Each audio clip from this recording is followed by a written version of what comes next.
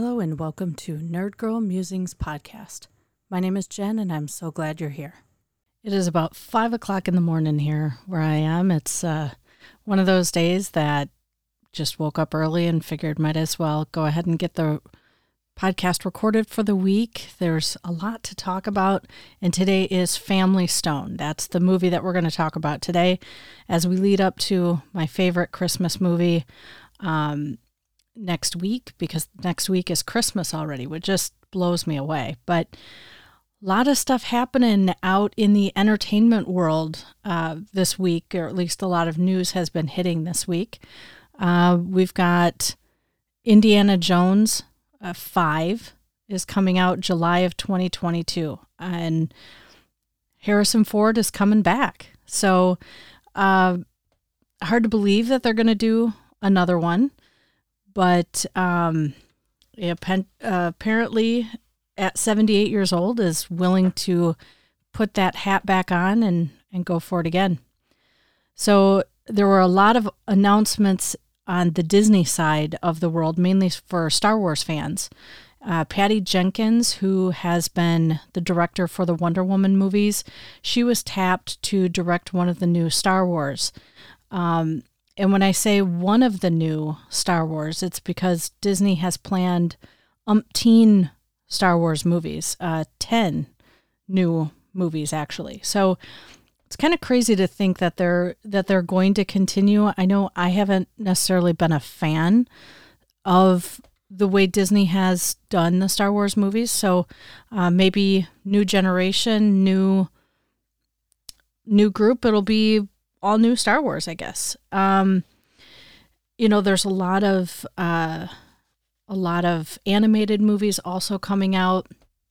So just tons of stuff happening. And again, we still have Wonder Woman coming out on HBO Max next week, same day as the theater release, which I am very excited about. And that will probably be the first review of the new year. Well, maybe it'll be the in-between New Year. We'll see what happens. I might have to watch it more than once, but we'll see how it goes. So it's interesting. I read a really good news story about how these non-theater releases are going. And according to the article that I read out of USA Today, they were actually saying that studios have really been looking forward to this type of format, that the pandemic this year sort of pushed us in that direction sooner than what was inevitably going to happen, meaning we're going to slowly transfer from theaters into those streaming because that's what customers want to see. Bottom line, though, it saves them a lot of money. They don't have to pay the middleman in the theaters. It allows them to release it in a way where they make more of their money back. And in some cases, they can potentially make more through the streaming service itself. So it's a really interesting concept that this was apparently part of the plan that was going to happen all along. It's not sure how Disney's format is working just yet with the $30. And I know I keep harping on this for Mulan, but it really is sort of an irritation for me to see them charge $30 for Mulan. And then we have HBO Max. They are able to include it. So even other platforms, I noticed on Apple TV, there was a movie that was released just recently. It's not available for purchase yet, but you can watch it for $20, $19.99. So I don't know. It's still kind of a sticking point to me and a source of irritation. I need to stop harping on that one. But so a lot of good news for those Star Wars fans. 17 Warner Brothers movies coming out to HBO Max in 2021. I also foresee we will start to see prices increase like Hulu and Netflix have done, just because everybody's going to look for the cash grab. They're all going to try to get a slice of the new streamers, and so they're going to pack as much money into that bag as they can. So I don't know. I think we're in for a very interesting 2021 as far as the entertainment world and how movies are released. And I think there are some movies you just need to be in a theater for. And I don't think it's sustainable for a theater to only show 4 movies a year. You can't have a business doing that. So maybe we need to bring back all the drive-in movie theaters, do those kind of movies and play old ones in between. But anywho, pretty exciting stuff for moviegoers around the world right now. And I did see too that Hayden Christensen and Ewan McGregor are coming back for the Obi-Wan Kenobi series. I can't say I'm that excited. I like Ewan McGregor as Obi-Wan Kenobi. He did a great job. I really liked his character. Not a fan of Hayden Christensen. Unless his acting has gotten better, and maybe it has, and I will give it a shot. I will always give him a second shot, but I don't know. So that's that. Let's get on to Family Stone. So I always do some research ahead of time. I sit and scour the internet to see if there's anything that I can dig up that maybe you didn't know, or maybe I had to look up to find. And there's a lot of nothing out there for this movie, to believe it or not. The extras that are included in this movie, because I purchased it years ago, so I have all the iTunes extras and all that kind of stuff. Very disappointing. There are a handful of deleted scenes, but with a crew or a cast like what we have here, I am shocked that there is no gag reel. I can imagine that this particular movie was a blast to film with the people that they had, and I just can't believe there is no gag reel. There's also no making of. There's like a 8-minute featurette, which had a couple of good tidbits that I didn't know before. It had some cast interviews and clips and a couple of behind the scenes parts, but that was it. It was really disappointing. And maybe it's because this movie came out in 2005 and that's more of a thing today than it was back then, but it just, that was sad. Apparently when they were putting this movie together, they went after Diane Keaton first. Like they said, who is your number one choice? Who's the one actor you want to be in this movie? And Diane Keaton was top of the list. So once they got her, it was easier for everybody else to jump on board, because when you have a talent like Diane Keaton, who's going to say no? But they got Sarah Jessica Parker, and then they just sort of filled in from there. So once they were able to assemble this great ensemble, the studio then basically couldn't say, you don't exist anymore. We have to make this movie with this many top draw actors in it. So that's how it came to be. They had tried to make this movie for years, from what I understand. They had a completely different cast. They tried 3 times, and it was money that made it fall apart every time. So once they were able to attach those big names, the studio got behind it, and they were able to make the movie. And I also want to add, so just so you can picture this, at the movie premiere for Family Stone, Craig T. Nelson had quite a mullet. He was rocking the mullet. The one funny thing that I learned in my little research here was during the filming, Luke Wilson chipped his tooth, and he asked Diane Keaton to recommend a dentist to him. And so she decided to play a joke and gave him a phone number. And when he called it was actually the number to a psychologist. So I thought that was rather amusing and rather Diane Keaton. So if you look up this movie in IMDb, it has the picture for the movie poster, which I had never seen before. I don't recall seeing this movie in the theaters. It's something I have seen hundreds of times, because this time of year, we always have it going. If we can't agree on what movie to watch, and it's near Christmas, when I say near, I mean it's anywhere from like August on, we'll put this movie on. But it has a, instead of somebody giving you the middle finger, they're giving you the ring finger, and it has a diamond on it. So I just thought that was rather amusing. I had never seen that before. So I noticed a theme as I was writing up my notes here, and we've got an uptight conservative woman that goes to her boyfriend's family home for Christmas to meet them for the first time, and she finds herself at odds with all of them. So does that sound familiar to pretty much everything? But especially Happiest Season, which, as I talked about a couple weeks ago, that was one of the comparisons that they said. A lot of people felt like this was very much family, that it was very much Family Stone. So let's talk about our cast. We've got quite a handful of big name actors here. First of all, we have the Morton sisters. We've got Meredith, played by Sarah Jessica Parker, and Julie, played by Claire Danes, who I adore. I absolutely love Claire Danes. Fun little trivia fact for you on Claire Danes. Back when she was getting started, for some of us, this was our first exposure to her anyway. She did a one-season show, and it was one of those things that if you were in high school or right around that age, it spoke to you. I mean, it was like she was reading things out of your actual existence. But anyway, it's called My So-Called Life. I have the whole box set. I love the show. It made me so sad when it was never picked up. There's been talks throughout the years of them trying to start it back up, but it just wouldn't have the same flavor anymore.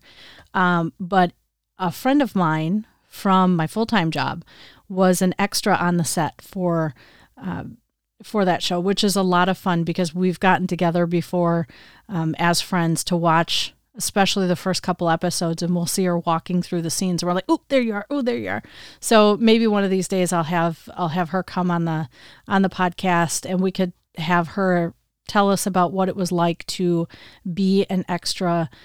Did they realize My So-Called Life was going to become what it became, and just kind of her few moments in Hollywood and how that worked out for her. But obviously she's here in Madison, Wisconsin, so she's not doing that anymore.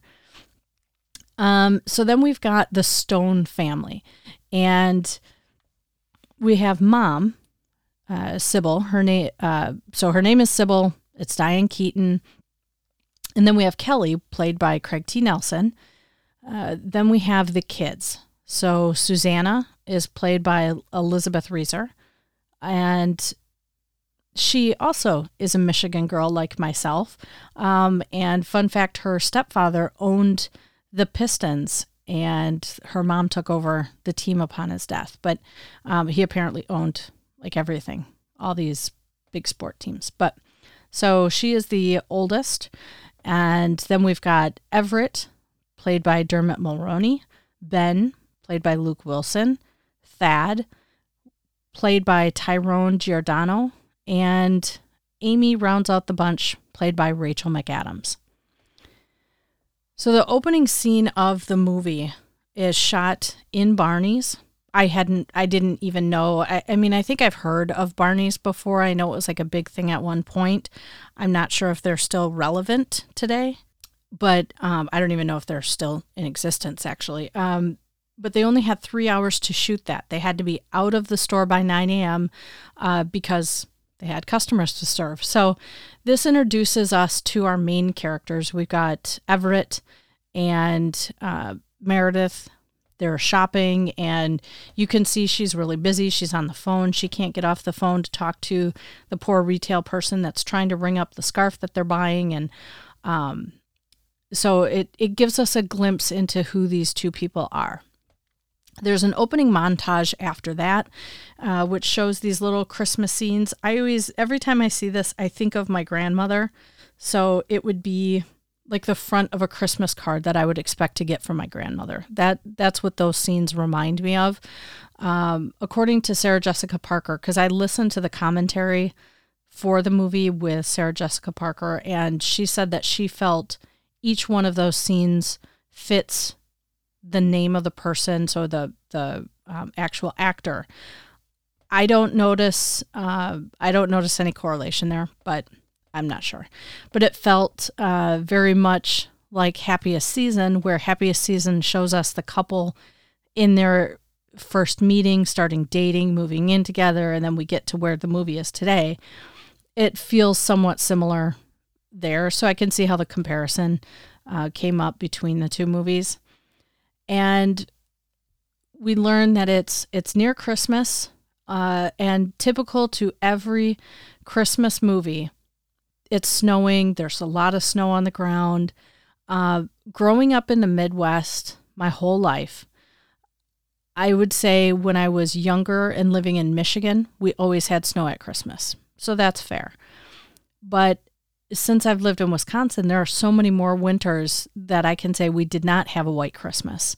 So it makes me chuckle that every Christmas movie, I don't care where in the country it's set, unless it's in the South, of course, they have snow and snow is falling. And I know that's very picturesque, and people that don't live here just think it's so beautiful and they love it. We had a bunch of snow dumped on us the other day, and it is beautiful. It's gorgeous. It's very cold, but it looks amazing. And in 2 or 3 days, it's going to be 40 degrees and it's going to be a muddy, sloppy mess. And I don't think we're going to have snow left for Christmas.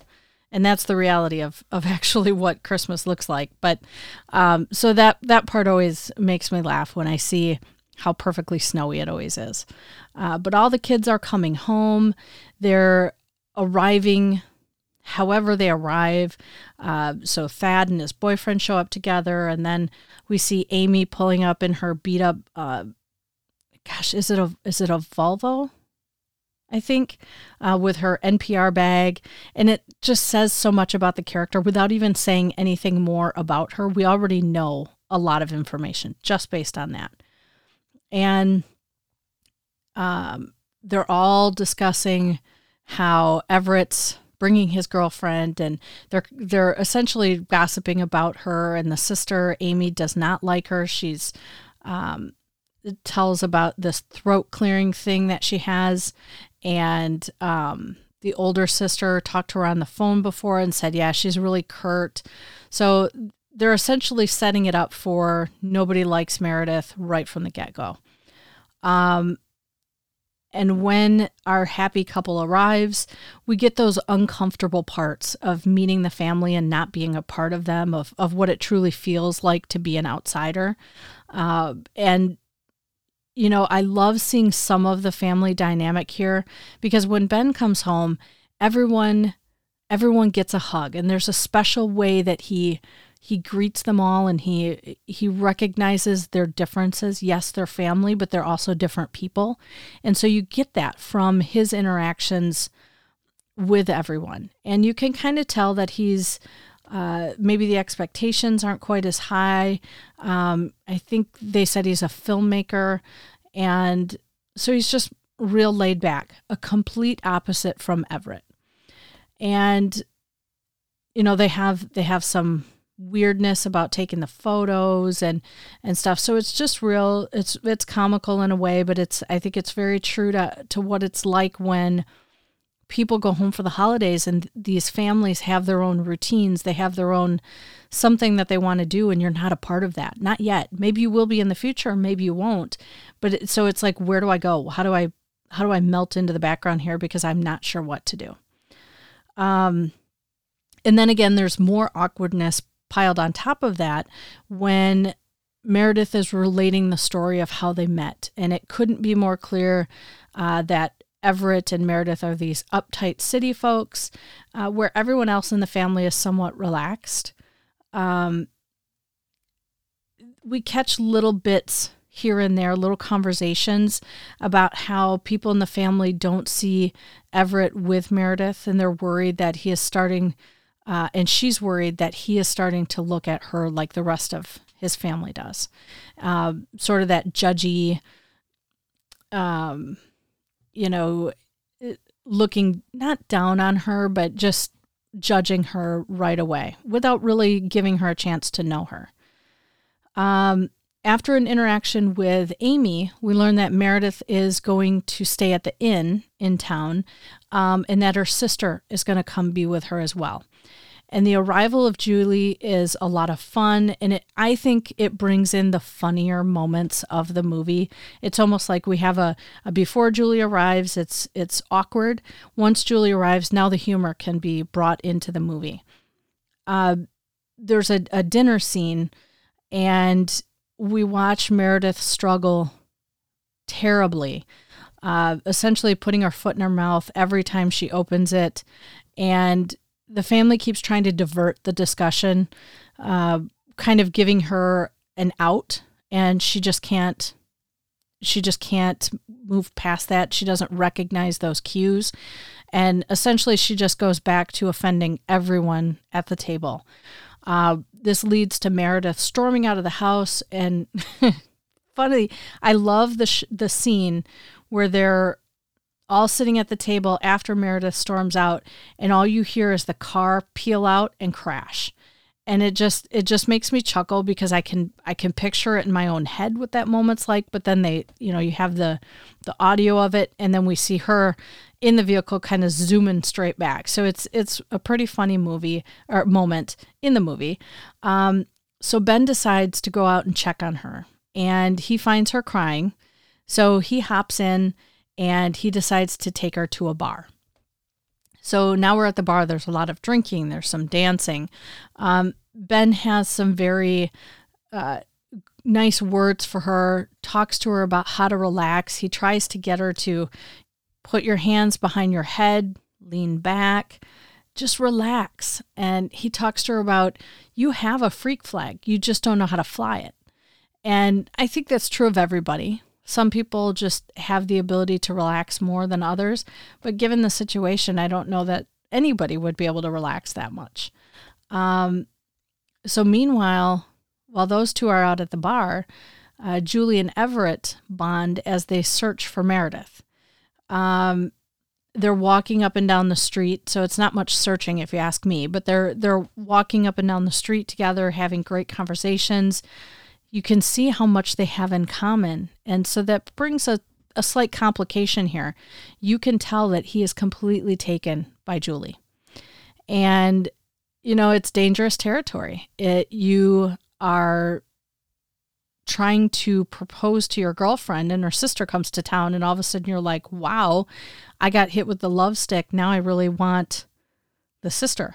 So that's a big, big issue. And we also learn that he really wants to visit the metal Buddha that he never got to visit because he met Meredith. And it took me, so like I said in the beginning, I have watched this movie, I don't even know how many times. And maybe because I've seen it so much, I haven't paid so much attention as I do when I'm trying to watch a movie to talk about it more.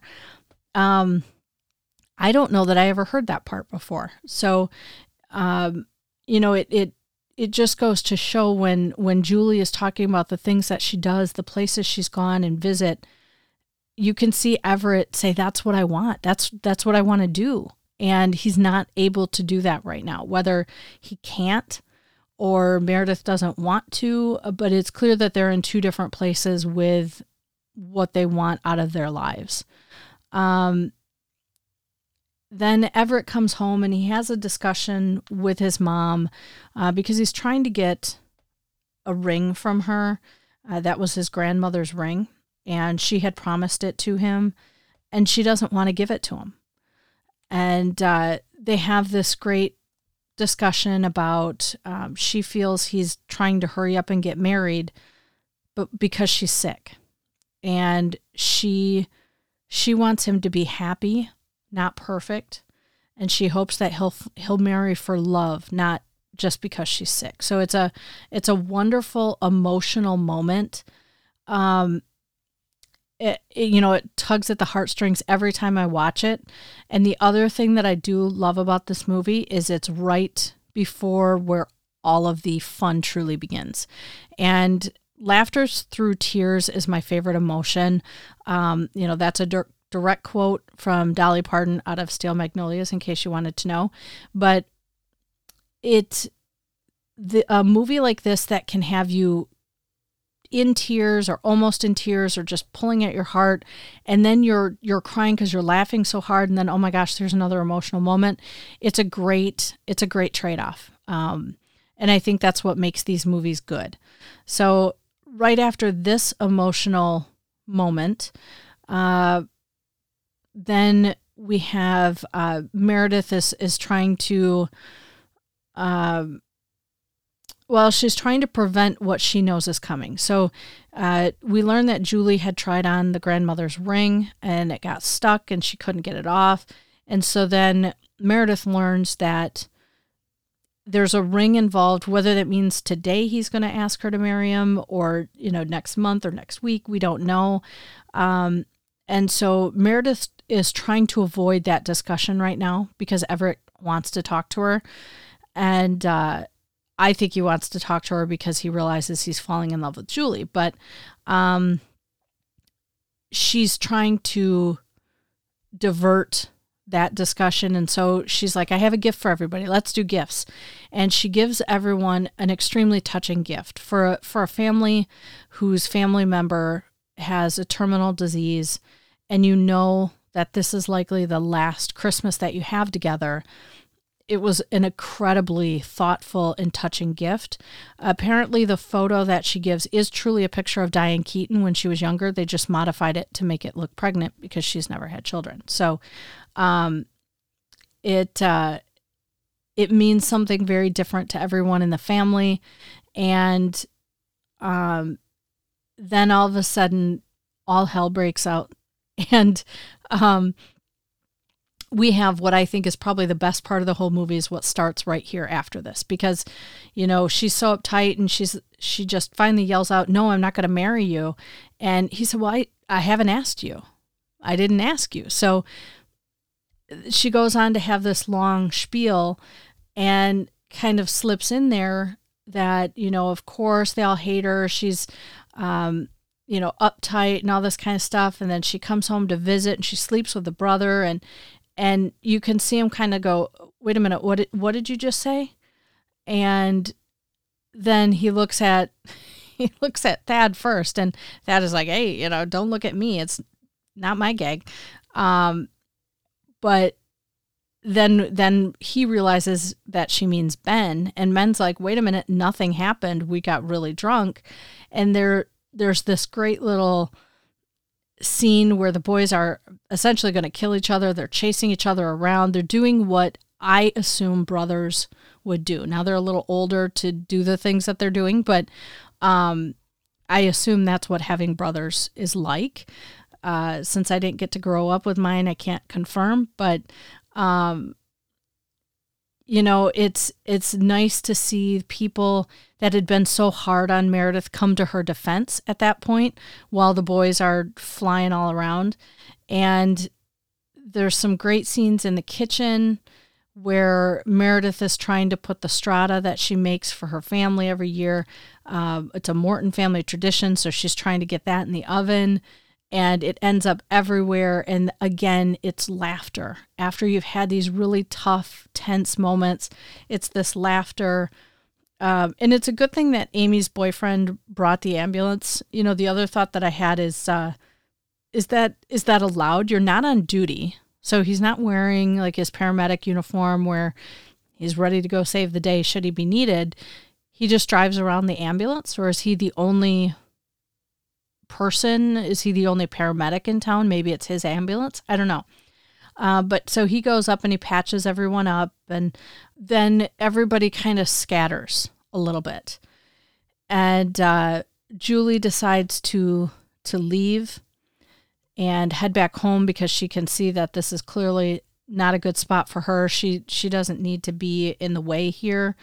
And Everett goes chasing after her, and the dramatic moment, the bus pulls away and she's on it, and then the bus stops and he runs after her, and she asks, you have plans for New Year's? So all of a sudden now we have a new couple, and then they show Meredith and she goes to lay down and snuggle up with Ben. And so, this is just all kinds of wrong at this point. You don't swap boyfriends with your sister.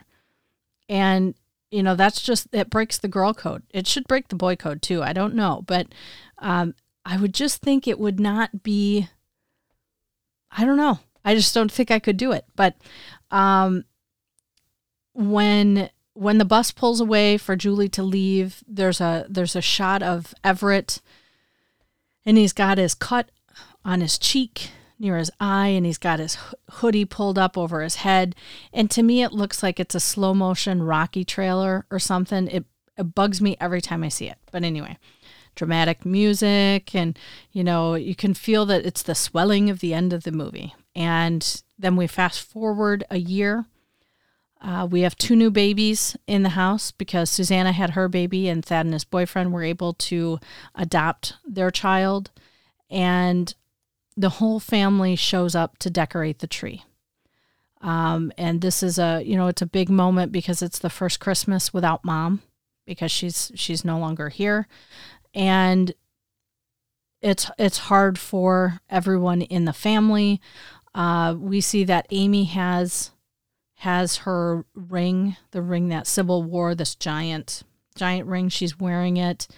And Meredith is still there, except this time she goes over and she hugs on Ben. So obviously her and Ben are together. And then a few minutes later, in the door walks Everett and Julie. So they clearly are now together. And it's just so odd to me. You know, it's picture perfect. Everybody's happy. They find the person that they were supposed to be with, and clearly Meredith was meant to be a part of the Stone family. She just had the wrong brother at the time, I guess. I don't know. It just seems so fast to just flip-flop. But, you know, that's Family Stone for you. In searching information about the movie, I was surprised to find that this movie was so love or hate. There's a lot of really strong feelings about Family Stone, which I was quite surprised by. I just figured everybody enjoyed it. But some say it's the worst Christmas movie that's ever been. So very polarizing views on that. Speaking of polar, next week we're going to talk Polar Express, which, as I've said before, is the one movie that truly gets me into the spirit of the holiday. You know, this year so far, I'm just not feeling it. I don't know why. We've got the tree up, the lights up. I've tried Christmas music. I've wrapped presents, got those under the tree. Meh. It's just kind of the year it is. So, but, you know, maybe it's just because that's how 2020 has been, and that's overall the feeling for the year. Not sure. But anyway, I think that's all that I have for news and anything else. We've kind of covered a lot today, so I want to keep this short. And that's all that we have for our episode today. Make sure that you hit the subscribe button so you never miss out, and head on over to Instagram and say hello, and make sure to give us a like. Have a good day and be well.